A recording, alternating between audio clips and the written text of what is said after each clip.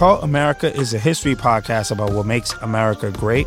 I'm Carl Joseph Black, a Brooklyn native born into the cult. And I'm Lisa Charlotte, an Australian migrant who totally bought into it from afar. Each episode, we unpack the American way of life from an outsider's perspective, from the Pledge of Allegiance to American exceptionalism and more. We'll dive into the history and share our personal experiences, along with discussion of some actual cults along the way. Listen to Cult America on a Three Springs Media Network, on Apple Podcasts, or wherever you get your podcasts.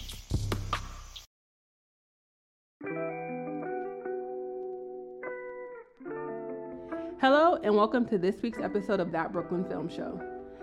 This week, we are going to deep dive into the Final Destination franchise. Along the way, we will discuss what makes the films unique and how a franchise can become, in a way, a parody of itself. When a franchise is no longer grounded, how do you go about bringing it back to earth? So, Jabari, tell me about some franchises that you love, and do you think that as they've gone on, they've been able to kind of stay the same, or do you think that, like, for a lot of franchises, they kind of have to keep upping the ante of what's the big thing, the big idea, the big explosion for each new movie? I think that a successful franchise is able to continue on with a theme that makes it what it is. So I think about the Mad Max franchise, which is a franchise that doesn't always up the ante, but because it has a theme that it sticks to about, like, this one man always chasing something, loneliness, that require upping the ante every time is what causes a problem. Because you can't always top what the last one did. Like, I'm going to talk about anime. You know how in anime sometimes you have the villain, then you have a bigger villain, then you have a bigger villain. Yeah. And then it's like, all right, how strong? Because you started off, like, fighting street thugs, and by the end you're fighting, like, people who could destroy a planet. It creates a disconnect between what the themes of the original were and what the end themes are. So I think a franchise like, say, Fast and the Furious start off about street racing, and then by the end they're taking rocket ships to space. It's like it kind of loses its original themes. Yeah. About, like, you know, I mean, I don't want to get into too much of the themes of Fast and the Furious. The theme is family. Yeah, the theme of family and being together and stuff like that. Like, it loses that because it's just about upping the ante. So I think a successful franchise has something other than upping the ante. Yeah, I agree with you. I think it's like when you look at movies based off of a source material, so you have like Harry Potter, and you have like Lord of the Rings, and you have even like The Hobbit, although I didn't love The Hobbit. Those are kind of grounded in a source material. So it's harder for them to say each time we have to go bigger and bigger and bigger, because it's like, no, you have to stick to what the book said or what the comic said or what, you know, whatever said, versus something like Fast and the Furious or Mission Impossible. It's kind of like the last mission was supposed to be the craziest mission ever, but then you have a new movie coming out, so now this has to be the crazier mission. So it's like you're starting off with like, okay, let me stop a virus. I think that was like the first Mission Impossible.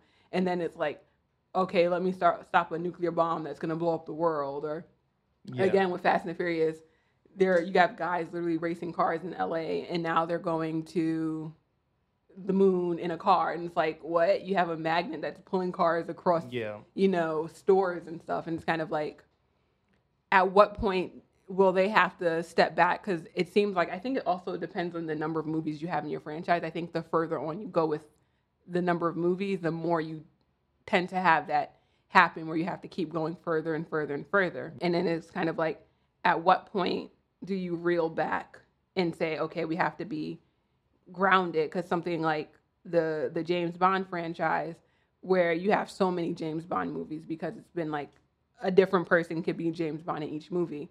So with each new James Bond, it kind of went up and up and up in terms of what the mission was.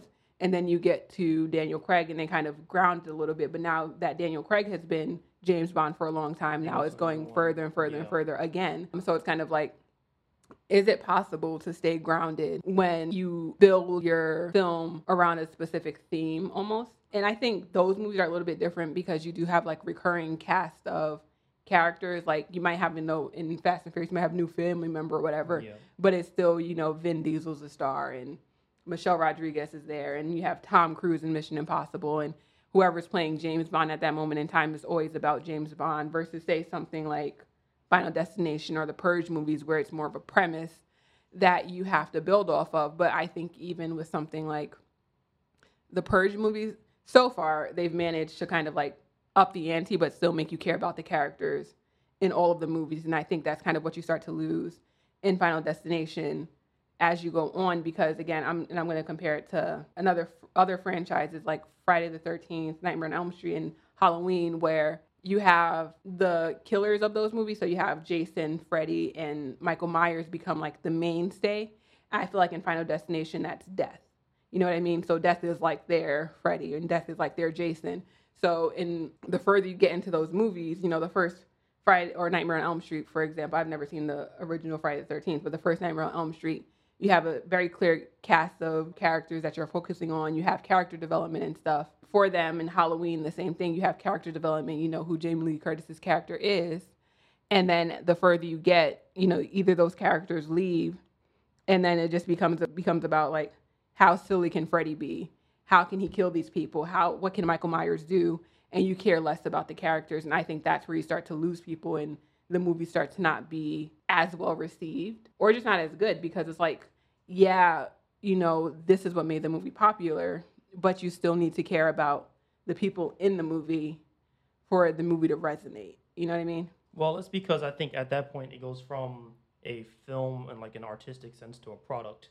Yeah. Where you're selling the product of the murder. So when people go to see a Jason movie now, they're going to see Jason kill people in different ways. Yeah. Versus when the original Friday the 13th came out, it was more so about the story. The stories and the fears that people had at the time. So they were going to see more about the themes of what it represented and the teenagers and stuff partying, because, you know, it was a lot of fear mongering back then. So they would utilize the teenagers to fear monger certain ideas of like, oh, sex before marriage is bad, you'll get murdered by Jason, but it was just an anecdote for something else. But now people just kind of go see those movies because Jason is an established murderer, about this is how he's going to kill certain people. And it's similar to Fast and Furious, is that when first Fast and Furious came out, it was a good action film, but now it's kind of known for being ridiculous and over the top. So they sell the product as, oh, look at the most ridiculous things that we could do. And I think that since film is a visual medium, you were talking about the books and things with source materials, you could, in a book, kind of stay subtle for a lot longer than you can in a film, because people don't often go see a film if it feels like the last one was bigger than the next one. It's like, oh, this was a good film, but it was dialed back from the first film. It didn't do anything better in the elements. I think I agree with you that people, again, it's kind of like what comes first, the chicken or the egg almost. It's kind of like, if the audience wants more, then you have to give them more, but then the audience complains because then it's too much. You know what I mean? And then you have to dial it back. And you have to dial it back. Cloverfield, people's favorite one was the one where they dialed it back and it was just all inside the house. You know what I'm talking about? The 10 Cloverfield Lane, because and then the one after that, they were like in space and everything, and that wasn't as effective as the one where it's literally like, okay, you know these aliens exist, but this is literally a movie about like a kidnapping, and it's confined, and it works so much better than when you're in space and you're trying to have like, how did the aliens even get here and all of that? It didn't work the same. Yeah, because I think about, let's go to Game of Thrones real quick. How once that got off the source material, it kind of just became about upping the ante. Yeah. Like the coolest thing that you could show as opposed to the most effective storytelling thing. I agree. Because a book is about storytelling. You don't have to like impress people visually because it's all in paper and then you kind of create the images in your head. With a film, you create the images, so you kind of have to up the ante of specific things. So it's like in Game of Thrones, in one scene you might have, like in season 1, you might have something more exciting than in season 3, but because it's about the story, that's not really what the fans are coming to watch. But then when the book ends, and since the filmmakers and the writers were all trained in the filmmaking medium, they kind of forget that, because even like when I was going to school, they would tell you, oh, you have to up the ante, you have to keep people interested. So that's kind of what you see when a franchise doesn't have the source material, is that it's always about upping the ante. And I think a lot of franchises that exist now that are successful all come down to upping the ante. Like I'm trying to think of some off the top of my head, but we already mentioned a lot of them, like Fast and the Furious, Mission Impossible. That's another one that keeps upping the ante. But I think that one does it a little bit better because it doesn't get as ridiculous. But the last one, didn't he like survive a nuclear bomb? That's what I'm saying. It was like, so maybe it is more ridiculous than I remember. But it was just a better film. I think upping the ante can work as an element, but it must be done in a way that I think it needs to be in the theme of the story from the start. It can't be something that's done to keep the franchise going and going and going to make more and more money over time. Yeah, and I think a successful franchise that so far, we only have four of them right now, or a fourth one's about to come out, I believe, is the Purge movies. Because to me, again, the first Purge movie was about a family in their home on the Purge night, and you have people that break in, right? So it's very grounded or whatever. But you introduce this concept of a purge, where it's like for one night you can do whatever you want for 24 hours. I don't know if people went straight to murder, but that's essentially what happens. In the second movie, they then take it out of this one family and bring it outside. And I think in the way that's up in the ante, but then you also add other elements of like poverty and race and all these other things that make it more interesting. And then you go to like, okay, what are the politicians doing in this field when this purge is happening? Or what happened on the very first purge night? How did that even come about? And I think that's a way of like you up in the ante because the violence does get like bigger in each movie or whatever, but you're also kind of keeping it interesting by focusing on new characters and new themes and new ideas for each movie. And it's not based off of like a source material. So I've never seen any of the Purges, but based on what you're describing, I think it works better for the Purge because the idea of the Purge is based around a setting. Yeah. Versus Fast and the Furious or the Friday the 13th films and stuff like that, which is based around a theme, like the idea of the characters and stuff like that. Mm-hmm. But the world is pretty normal. It's a normal world. But just the for Purge, that one since night. It's a setting, you could go to so many different stories that it doesn't have to always be the same characters, but you still get the theme of what they're talking about. And I think that's kind of similar. I think Mad Max is a better franchise, but similar to Mad Max. And then like the Purge movies aren't, like the world's greatest movies, but I think it does that well for a franchise in a way where it's enjoyable. Like I think the first movie to me is my least favorite, but it's not about the Purge. So we can move on to talking, I guess, a little bit more about Final Destination. And Final Destination is similar in a way because I feel like Final Destination doesn't have to focus on one set, like the same characters every movie. It's actually kind of impossible for them to focus on every characters in the same other movies because it's about, that concept of cheating death. And if you cheat death, will death come back to get you? And each movie is about a different cast of characters. And I think it varies on success depending on what they want you to focus on. So I think the movies that want you to focus on the characters work a little bit better than the movies that want you to focus solely on how do people die? Is it as brutal as I can make the deaths be? But I don't care about the characters at all. You know what I mean? Yeah, because at the end of the day, I remember we had a discussion about this, about films that are premise films. Mm-hmm. And Final Destinations are like the sole example of premise films where the premise is the main thing that connects the films. Mm-hmm. Because like thematically and character-wise and stuff, these films are all up and down the place because they change from film to film. But the thing that draws people in and that people most remember is the premise of the deaths. And I think that's what makes these films unique. And of course, they're not the best films critically, but people often remember the Final Destination because of that strong premise that they have. Yeah, I 100% agree. So with that, let's get into each movie. The synopsis of the movie is Alex Browning is among a group of high schoolers readying themselves for a trip to Europe when he suddenly has a premonition that their plane will crash. He screams to warn the others, but instead is thrown off of the plane. The Rotten Tomatoes score has a 35% critical score and a 68% user score. For Metacritic, you have a 36% critical score and an 8.7 user score. So you can see that there's a very big discrepancy between the audience and the critics for this movie. And I can kind of see that. I feel like this movie is very much like a movie that, it's not like groundbreaking or anything like that, but it's very enjoyable. And it gives you enough to enjoy in terms of like caring about the characters and the general premise and kind of building up that suspense.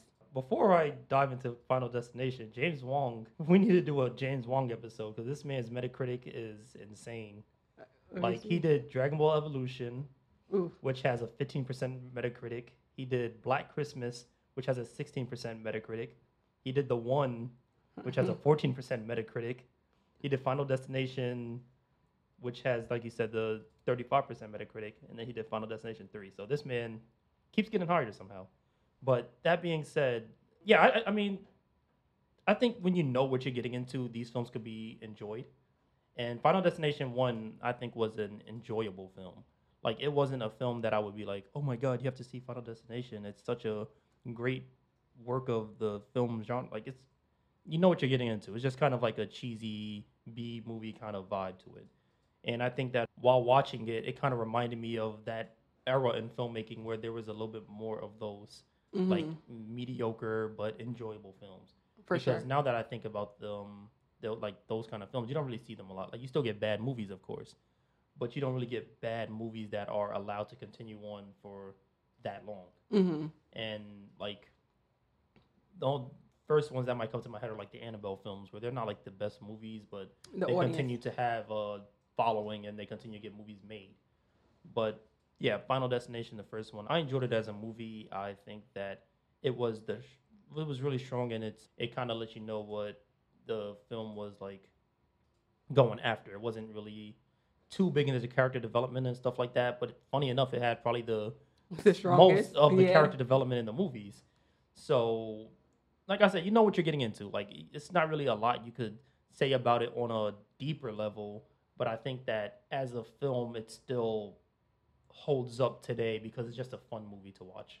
I agree. I think nowadays a movie like Final Destination will probably be relegated to like a streaming service, Yeah. if that. Maybe like sci-fi like SYFY, not sci-fi like yes. sci-fi movies. Actually, interestingly enough, it was originally going to be like an X-Files episode, and they took the premise of it and made it into a full franchise as opposed to just one singular X-Files episode. And that's what it feels like. It feels like a premise of a show like the X-Files or the Twilight Zone turned into a full franchise, because those are like shows where it's like, all right, we have a premise and we're gonna make that one episode around this premise. But because they were like, oh, this is a really good premise, let's make this into a movie. Then the movie did well, they're like, oh, let's do another one, and they kept doing that until like it stopped doing well. So I could definitely get that vibe from it, because like we said about premise films, they kind of have to stick to that premise film to film. And then you have, like you said, the X-Files is a premise TV show, so it definitely has that vibe to it. Yeah. I will say, though, I think one thing that's funny, and we could get into this in the next movie, is how often they change the rules of this universe. Like, in the first movie, it's kind of like the first person to die on the plane would have been the person to die first outside of the plane, or however. So it's kind of like death is stalking them, which is like what does death pause for everyone else in the world, though? Is it just kind of death is like, I'm focused on these 9 guys, and until they're gone, y'all good. The premise doesn't have to make sense. That's the whole point. It's kind of like a nonsensical idea that if you escape death through a premonition, then you have to go on and die. One thing I will say about this movie is that while some of the deaths were brutal, it didn't feel as brutal as or not as brutal, as graphic as it does in the later movies. Like, it feels like in this movie, it's kind of like, okay, let's have creative deaths, but we don't need to show you heads exploding, spines snapping out, all of these things. So it's kind of like, yeah, we know that we have to kill these people in creative ways to make it like, oh, death is really after them. But it didn't feel like that was the only thing in the movie. One weakness I will say that I think it was kind of good they pulled back on was the idea of, you can see when death would like make the water go, and then the water would go back, or they would like see like a little floating thing in their mirror or something. Death was more. Didn't have like a part where like you saw like a little shimmer of death in the background. Yeah. And I think the idea of, in the later movies, of death just kind of being like a sense of feeling, like the hairs on the back of your neck standing up, works better than like death being deliberate. So kind of like a series of like accidents happening that kind of seem like it could plausibly happen, but you know that death is the one causing it, as opposed to like death turned the water on and made the water go, and then pull the water back. It's like, that's silly. A water bender, because he made it gold, and he pulled it back. Maybe not. Yeah, no, I definitely think that the premise of the movie stayed the same, but like you talked about, up in the ante, where the first one, people just kind of wanted to see a movie that was interesting, like, oh, this has a cool premise. By the second one, you already had an established franchise, so it's like, all right, we know what people are here to see. Yeah. So that's when they start doing the more violent deaths. And I think it gets more and more violent. But with that, we can actually move on to the second one. So Final Destination 2 was directed by David R. Ellis. And the synopsis is, Kimberly has a premonition of an accident killing multiple people, including her and her friends. She blocks the cars behind her on the ramp, and as a police trooper arrives, the accident happens. Death is stalking this group of survivors. Ooh. So, for Final Destination 2, it actually had a better critical score, was 48%, but it had a worse user score or audience score, and it was 58%. In terms of Metacritic, it had a 38% Metacritic score and then a 4.1 user score. So the first movie was much more received. I don't know, maybe it's because of how old we were when this movie came out. We were still really young though. Yeah. But I feel like, to me, this is the one that I remember more so, because I always think about the truck and the logs on the truck. Yeah, and I think that was like the most iconic part of the movies. Yeah, I realize with these synopses, it could kind of be has a premonition of an accident killing people.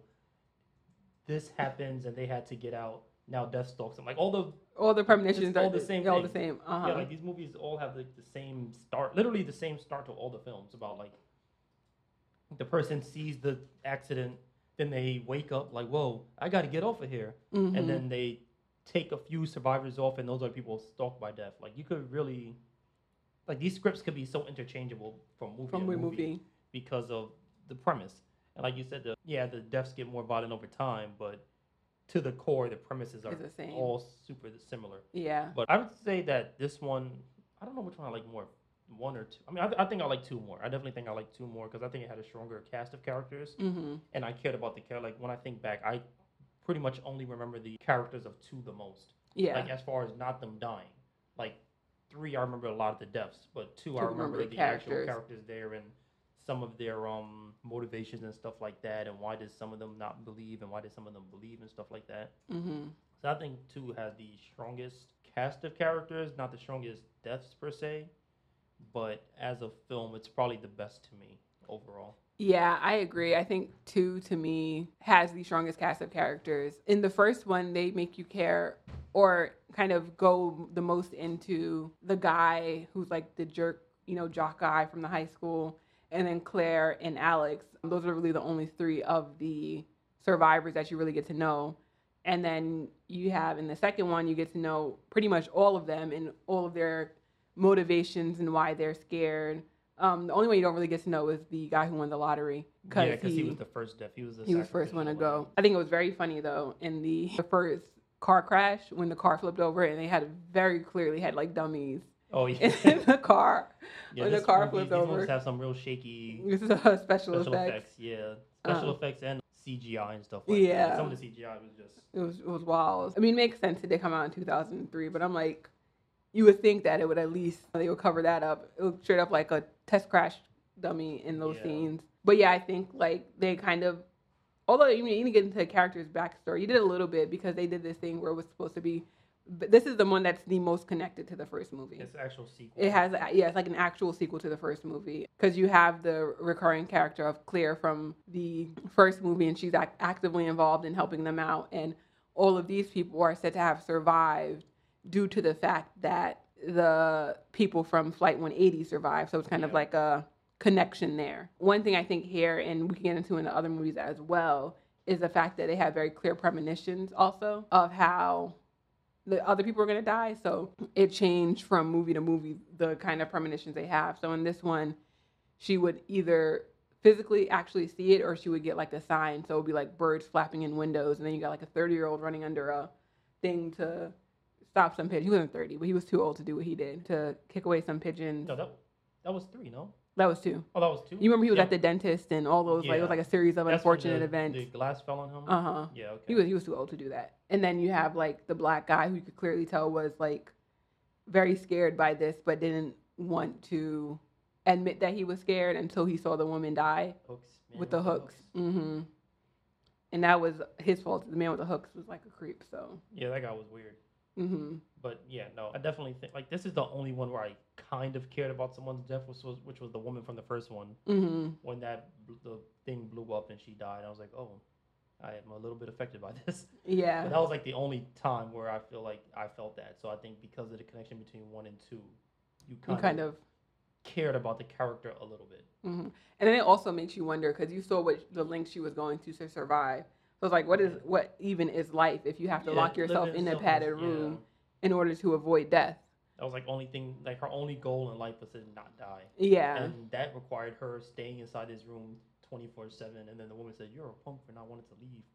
And it's like, okay, but everyone else is here is trying to survive too. So how are you gonna judge me? But yeah, it's like they mentioned, everyone in the movie survived due to the fact that the other people survived. So it was kind of like a series of events that unfolded due to the last movie. And then in this one, I don't know, I feel like in the last one, they made it seem like some time passed before the people were okay again and went back to Paris.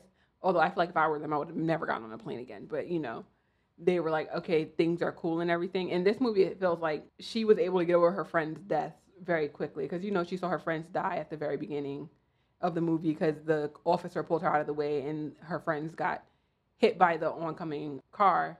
And in the end of the movie, it was like 3 months later, and she's like happy-go-lucky. And it's not like you're supposed to be grieving forever, but it feels like the further you get into the movies, the more and more it seems like the deaths of the people around them don't matter. Even when these people are supposed to be like your very close friends or a person you're dating or however, it's like... Is Final Destination 2 the one where the kid was grilling at the end and it blew up? It blew up. And then the arm was there? Yeah.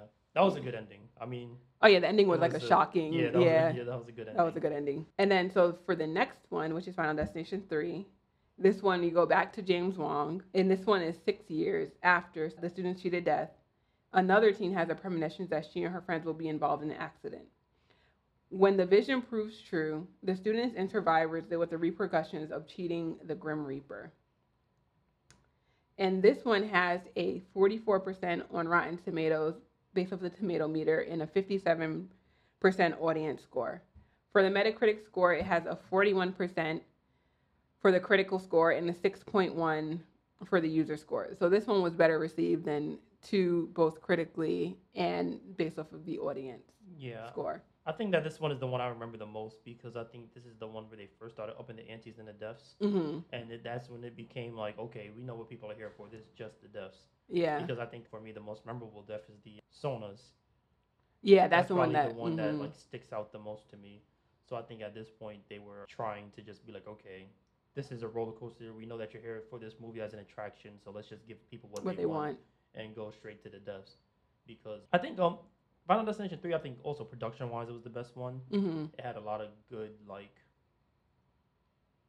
it was just better done than the other ones. But I cared less about the people in this movie as well because I think the films were so quick to try to get them to the shocking deaths that they didn't really develop the characters as much as they wanted to. Yeah, I think in this one, I cared about Wendy. I think she was the main character, and then her friend who was helping her out. But those were like really the only two that they wanted you to care about. You could tell, like they were like, let's go with it was very archetypal characters. You know what I mean? So it's like we have the vapid high school girls who are going to invite her for a tan because they're just so nice. But they're supposed to be like, they were being nice, but they were trying to make them seem vapid or whatever.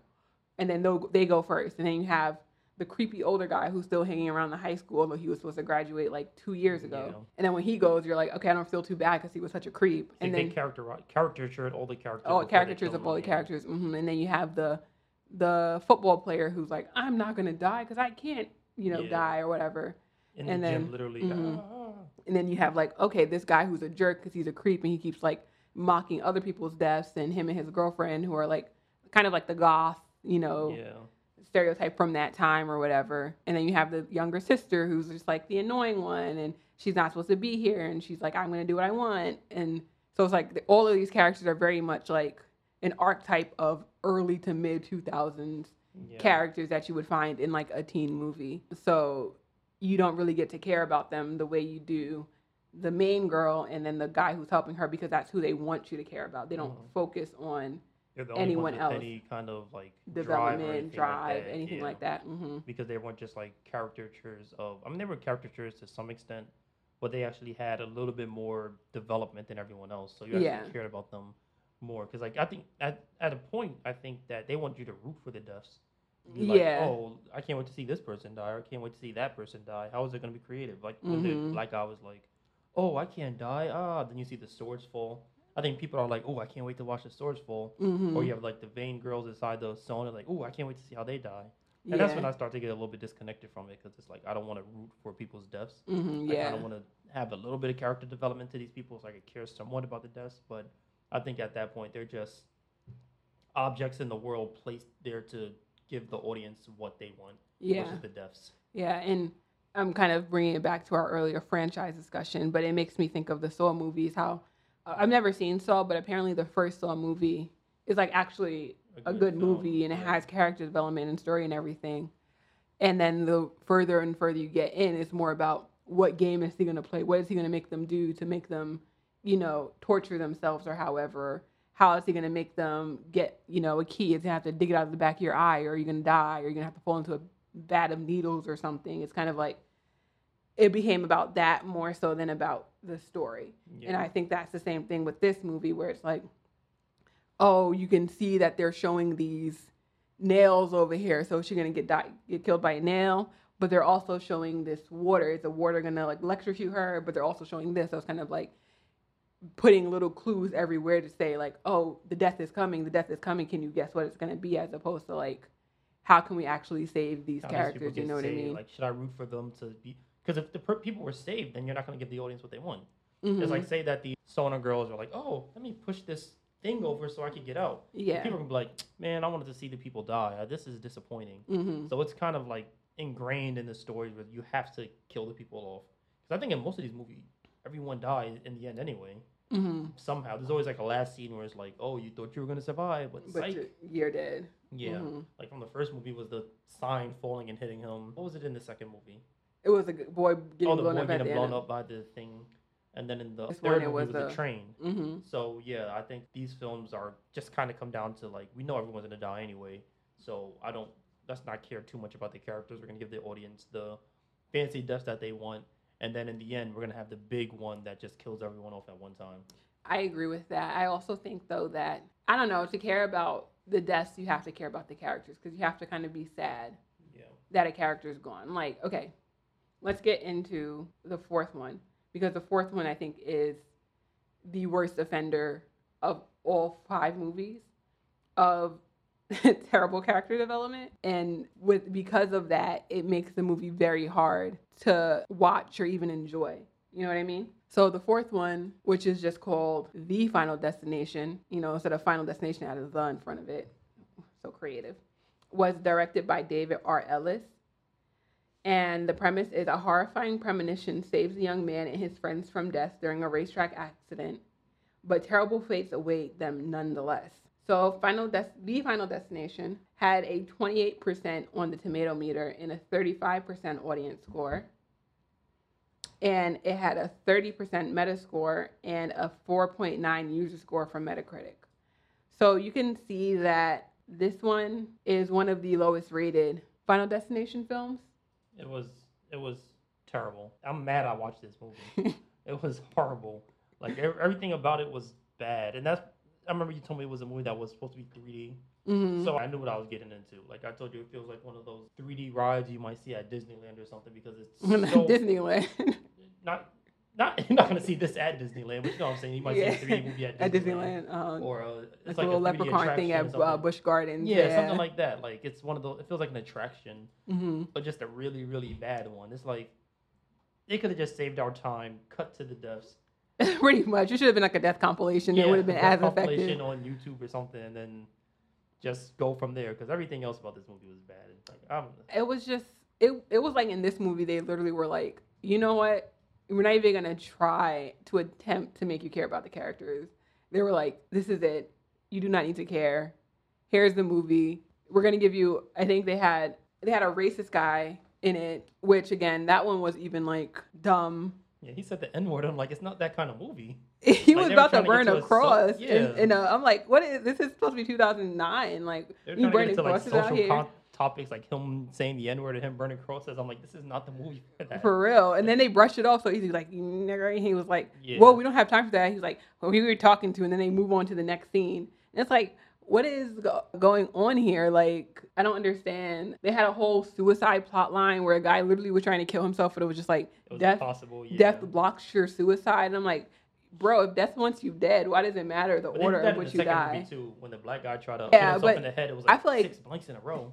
That one felt different because it was kind of like it felt almost like That was actually had stakes. to like it, a though. plausible, Yeah. it could be 6 blinks in a row, which, I mean, it's not really, but it kind of was like, it wasn't in your face where it was like, I try to hang myself and drink myself to death and do this and do that and nothing worked. And then you're supposed to care about this guy.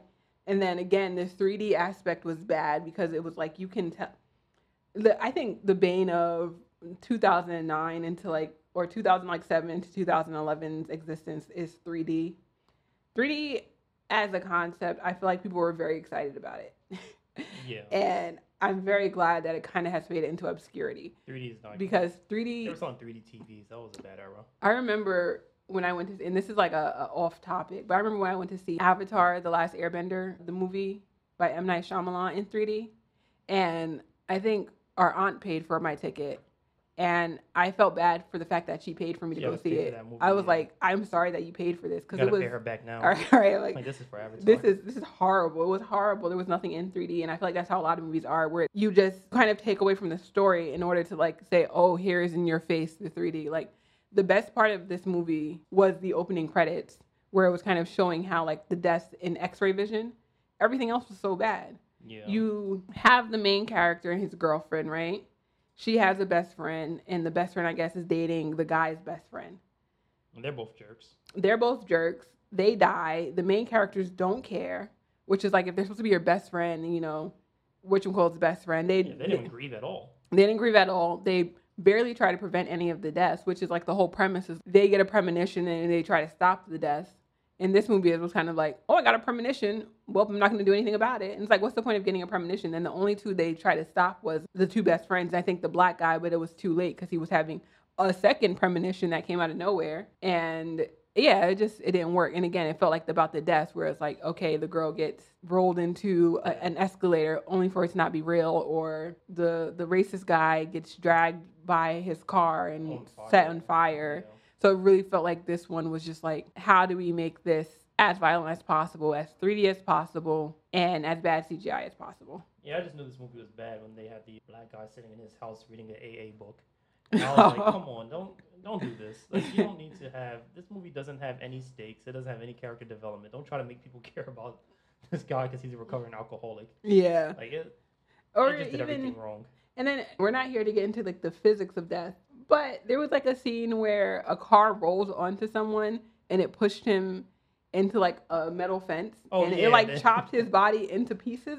I'm like, I don't think that would happen. I think he'd probably get a really bad, like, you know, cut on his back. Yeah. But I don't think it would literally go through like all of your. Be a little bit sore for a while. Yeah, like I don't. I don't think that would happen. So it's just kind of like, it just becomes again about the deaths. Like, oh, we chopped the guy into little pieces. Is that creepy enough for you? Is that shocking enough for you? And it's like, it's just too much. I don't know. This one was really bad. Yeah, then in the end, when he tried to save everybody with the whole situation where the movie theater was going to blow up and stuff like that, he had to tell his girlfriend, we got to go now. Yeah. That whole situation was just a stupid movie. Yeah.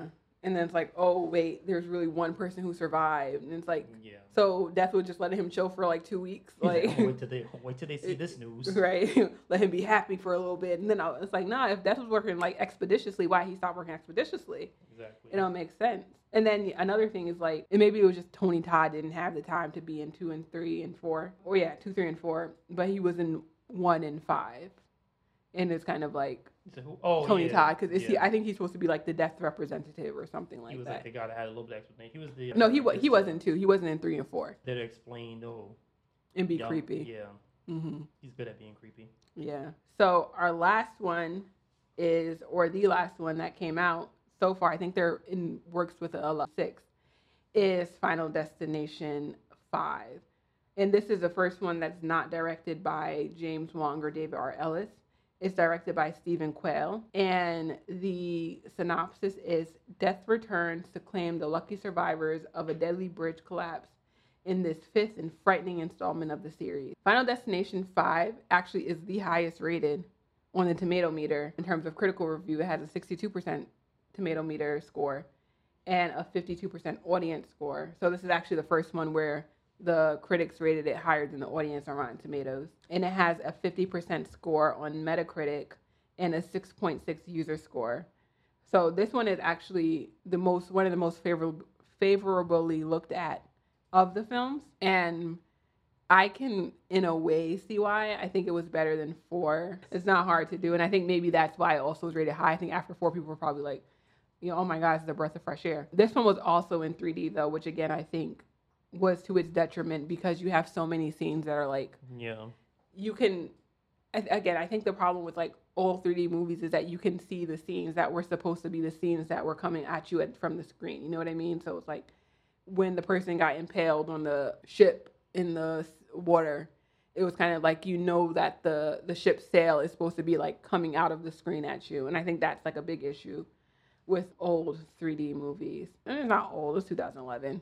Oldish. But I think that this one was better than the last one, and it was supposed to be a surprise ending. I'm going to spoil the ending now. Yeah, but it's supposed to be a prequel to the first one, and they kind of throw in small hints here and there by having like an old school phone that the guy is using as opposed to like a new phone. They never really show technology too much, and I think that's in a way to make you like not really notice that it's supposed to be taking place at the same time or before. Kind of separate, but then you learn in the end. I mean, it was a pretty interesting surprise. Like it had some kind of payoff in the end. Yeah. And then it made me wonder, like, did this guy trigger the whole events for the first two guy? movies? Mm-hmm. Yeah, because if Death was coming after him, then the other guy escaped that plane that it was coming. So it's kind of like a cycle. Yeah. But yeah, this movie wasn't bad. It was better than, I would say this is probably the third best one. Mm-hmm. Fourth or third. I don't know if it's better than Final Destination 3. I feel like 1, 3, and 5 are kind of all in the middle of like you couldn't rearrange your order 4. Depending on the day. Yeah, well, that's not. It's kind of like a bar, and it's like 4 is on the floor, and everything else is much higher. But I will say that even after recently watching this one, I don't remember the deaths as much as some of the other ones. Oh, same. So I think that while this one was probably a better made film than some of the other ones might be, like you said, had the highest audience critic score, I also don't remember a lot of what happened in it. Mm-hmm. And that is something that I wonder why. Like, now that I'm thinking about the movie, I'm like, why don't I remember much of the deaths? Like, I remember the first scene on the bridge. Mm-hmm. I remember the girl, the gymnast. And I remember the gymnast folding herself. I remember the ending with the plane and stuff like that. But outside of those, a lot of the deaths. I feel like in a way that's kind of a strength of this film. Yeah. I feel like because that means it's not all hinged on the deaths only. Like, I feel like for this one, I vaguely remembered the rules. This is the one I remember the least. I think this is the one that I've only seen once. Like, I remember the fourth one because I remembered the guys insides getting sucked out. I think that was like the biggest death I remembered from this fourth one. And I remember what kind of pool is that? Like, that would. That's what I'm saying. Like, all these things that wouldn't happen. And so many places are getting sued. Like, so many places for these movies are getting sued, like, and shut down. But from this one, I think it was the most interesting because this is the one where not the most interesting, but this is the one where they introduced the most rules around death. Mm-hmm. And this is where, again, they brought back Tony Todd since the second movie that he hasn't been in. So he's reintroduced as the mortician. He looked the same age in the first one. He really did. But this is the one where he's reintroduced again into it, and he introduces these new rules of death where it's kind of like if you take a life, then you kind of get their years. I'm like, it's like you said about the rules not being consistent. Yeah, super inconsistent. I'm like, wait, since when is this the rule? But I guess if it's a prequel, then it could be like, well, we could have had these rules all along. We just never said it in the later films. But I mean, I feel like that seems like a rule that would almost make sense in a way. But of course, somehow everyone whose life they took are all having to be like about to die anyway. Yeah. The brain aneurysm. That's about to, oh man. So I'm like, so they telling me the cop was about to go because they survived for about 3 months. Wait, is this the one with the shootout in the end? Mm-hmm. Oh, okay, no. Yeah. And you have a cop who's kind of like, and you had a cops in a couple of them. You had a cop in, well, the second one, a cop was the main character, but he was all on board very quickly. It was actually kind of funny. You had a cop in this one who was kind of like, all these people are dying around you, and I know that you're not causing it, but it doesn't make sense that this is constantly happening. So he was around, and then of course he gets killed very quickly. Not very quickly, it was towards the end, but like, he never solved his mystery. Yeah. And then in the first one, you have the FBI agents who were like, this seems like kind of a terrorist-esque thing, which is interesting because it was pre 9/11. So I think if it had come out like a year later, it probably wouldn't have been as well received for the first one. It's interesting that it was pre 9/11 and that's what happened. It was a terrorist plot. Yeah, and the FBI and everything. Especially on the plane. Mm-hmm. But in this one, I feel like the deaths were the focus, but you had a little bit more character. Let me emphasize, a very little bit more character development than like the fourth one. Yeah. Where...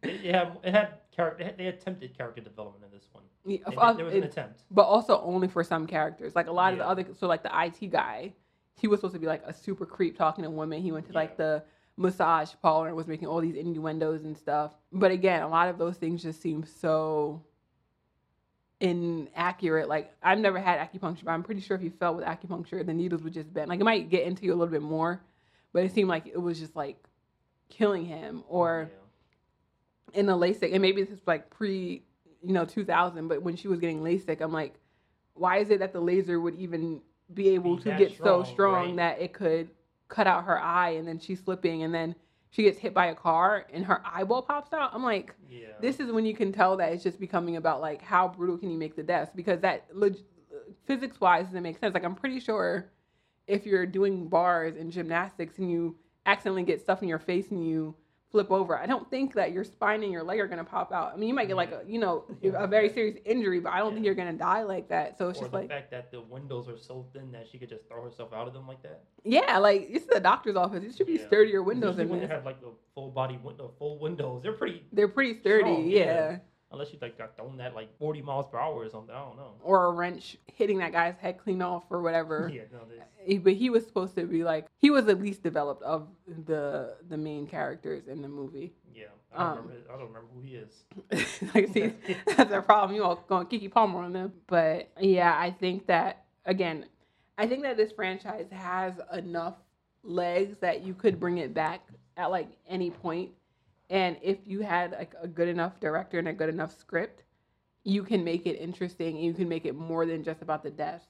But I feel like the further on the franchise went, the more and more just about the deaths it became. Because again, in the first movie, and we can get into this conversation now, which is, we could talk about, how the deaths in like the later movies and how it just became, that's all what it was all about. In the first movie, you had one guy get his head cut off and one woman get hit by a bus. Mm-hmm. And one boy, he died with a wire from a shower. Again, shouldn't have happened. You could have probably gotten out of that if he was thinking, but again, you're probably panicking. It requires you to be dumb like the old horror films of like the 70s. Yeah. People are not smart in these films. But then the further on you get, the second one's like a little bit more brutal. Not terrible though. The third one, a little bit more brutal than the last one. The fourth one is just like off the walls brutal. Yeah, they're just that's how cartoonish can we make these deaths. Yeah, and then the fifth one, it's like more brutal but a little bit less than the fifth. Back in the fourth. Or the fourth, sorry.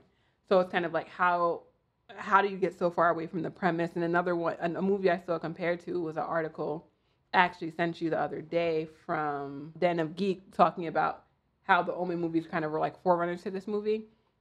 And how in the first Omen, you had some brutal deaths where it was like the guy got his head chopped off by like the plate for the window plate or whatever. And then the one guy got stabbed by the thing falling from the church and everything. But it was still very grounded in like Damien and is he the son of the devil and all of this other stuff, versus the further on you get into the movies, again, it just becomes more about how brutal can you make it. That's what. And is that sustainable? That's what makes the Omen movies good, is because The Omen is a great film. Yeah. It has great stories, but then the deaths are also memorable because they're more artistically tied to the story. Mm-hmm. Like the thing with the thing falling on the church and killing the dude. It was tied to the themes of the movie. Church. Mm-hmm. And I think that's what is a failing in some of these films, is that there's no real reason for the deaths because the story is just non-existent. It's just about the deaths. And I think that's what creates kind of a shortcoming in them. Mm-hmm. And I think that a premise like this could work. Like you said, The Omen was a kind of like the forefather of this concept.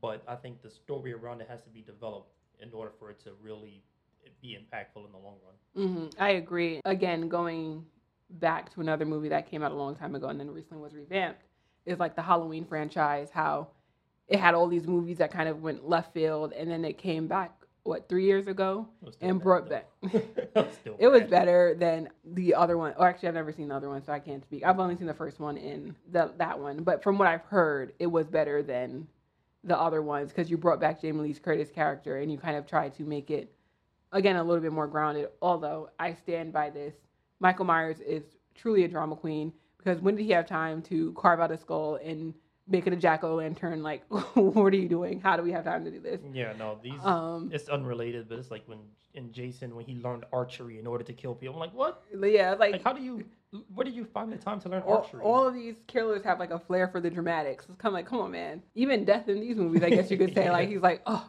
what is the most creative way I can make them go, as opposed to just like, I don't know, let them get hit by a car. It's like, ooh, what if I make a nail fall and then another gymnast steps on that nail and then that gets dust in her face and then she flips and flips and flips. It's like Death Note. It's like, I don't know if you ever watched Death Note. Yeah, it's Death like Note's you really don't, good. You know how they could just have a heart attack? No one's just going to be like, he has a heart attack. Yeah. Like, it's not as interesting if it's versus he's going to walk off a building, but he's not going to die from the fall. He's going to die from the car after he walks off the building. It's like, not even that. That car is going to pinball him to another car. It's just like, how can we? Dies from a heart attack. Like, yeah, it's like, come on, it's just doing a lot. But again, I think there's a plan for a 6th movie. That might have been like pre-COVID, so who knows if it's still in the that works. being said, I'm going to go see it. But yeah, that's what I'm saying. The movie sells because it's a product. And it's going to go see it, yeah. I feel like there is a way, even if it's bad, it's kind of like, I'll probably go see it. But I feel like there's also a way to make these good movies because you have enough of a concept. Like, flesh out, why are these people having premonitions? Flesh out, why is it that death is focused on these people? I feel like there's so many different things you can do to make the movie more interesting than it is. But again, with a concept like this, it's just so easy to just like have Final Destination 65, 60 years from now, because it can just have a group of new people who are facing the same concept. But again, I feel like the hardest part is that every movie they're trying to up the deaths from the last movie. So like you mentioned, I think that they have like a lot of head stuff where it's like somebody's head is getting smashed, something happened to someone's eye, someone this, So it's all about that. So it's kind of like you have to keep upping that and making it different. But at the same time, I think that if you kind of take a step back, make it about this story, and still make the deaths creative, then you have a better product than if you're just like, again, the 4th movie where it's just like you might as well have post a compilation of how people die on YouTube and then called it a day. Called it Final Destination. Yeah. Any final thoughts before we wrap up? Yeah, I'll say that you know what you're getting into with these movies.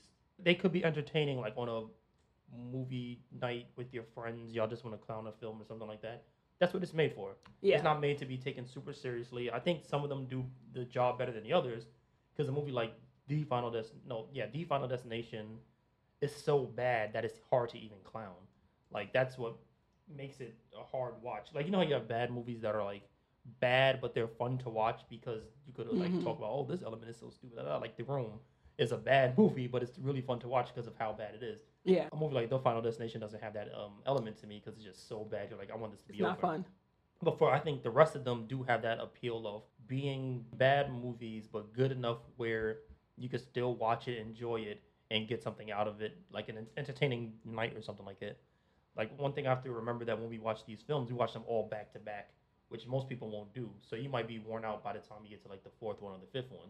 But if like you're hanging out with some friends and you just want to turn something on, I wouldn't mind being like, hey, let's watch Final Destination 3 and have an enjoyable time. It works in that way, I think. It's a popcorn flick. Yeah, very much so. Like, it's very easy. Again, it's enjoyable. It's fun. You're not going there expecting like cinema or anything like that. You're going to watch and have fun and crack jokes, and you can talk over it. Really could kind of be like in the background even, but it's still enjoyable. And I feel like there's a place for movies like that. Like, everything doesn't have to be this serious, art, drama, whatever. It can just be fun. Sometimes you just want to watch a movie and have fun. I think that's what I've come to realize is that, like, again, with the Fast and the Furious movies, I'm like, they're ridiculous, but you know what? They're enjoyable. I could just turn my brain off and watch people drive cars to wherever. They're enjoyable, and I think that's the same thing for the Final Destination films. And there's a place for those kind of movies. So with that, we're going to wrap up this week's episode of That Brooklyn Film Show. And I just want to thank you all for listening. Remember to rate, review, and subscribe wherever you can. Thank you and goodbye. All right, bye.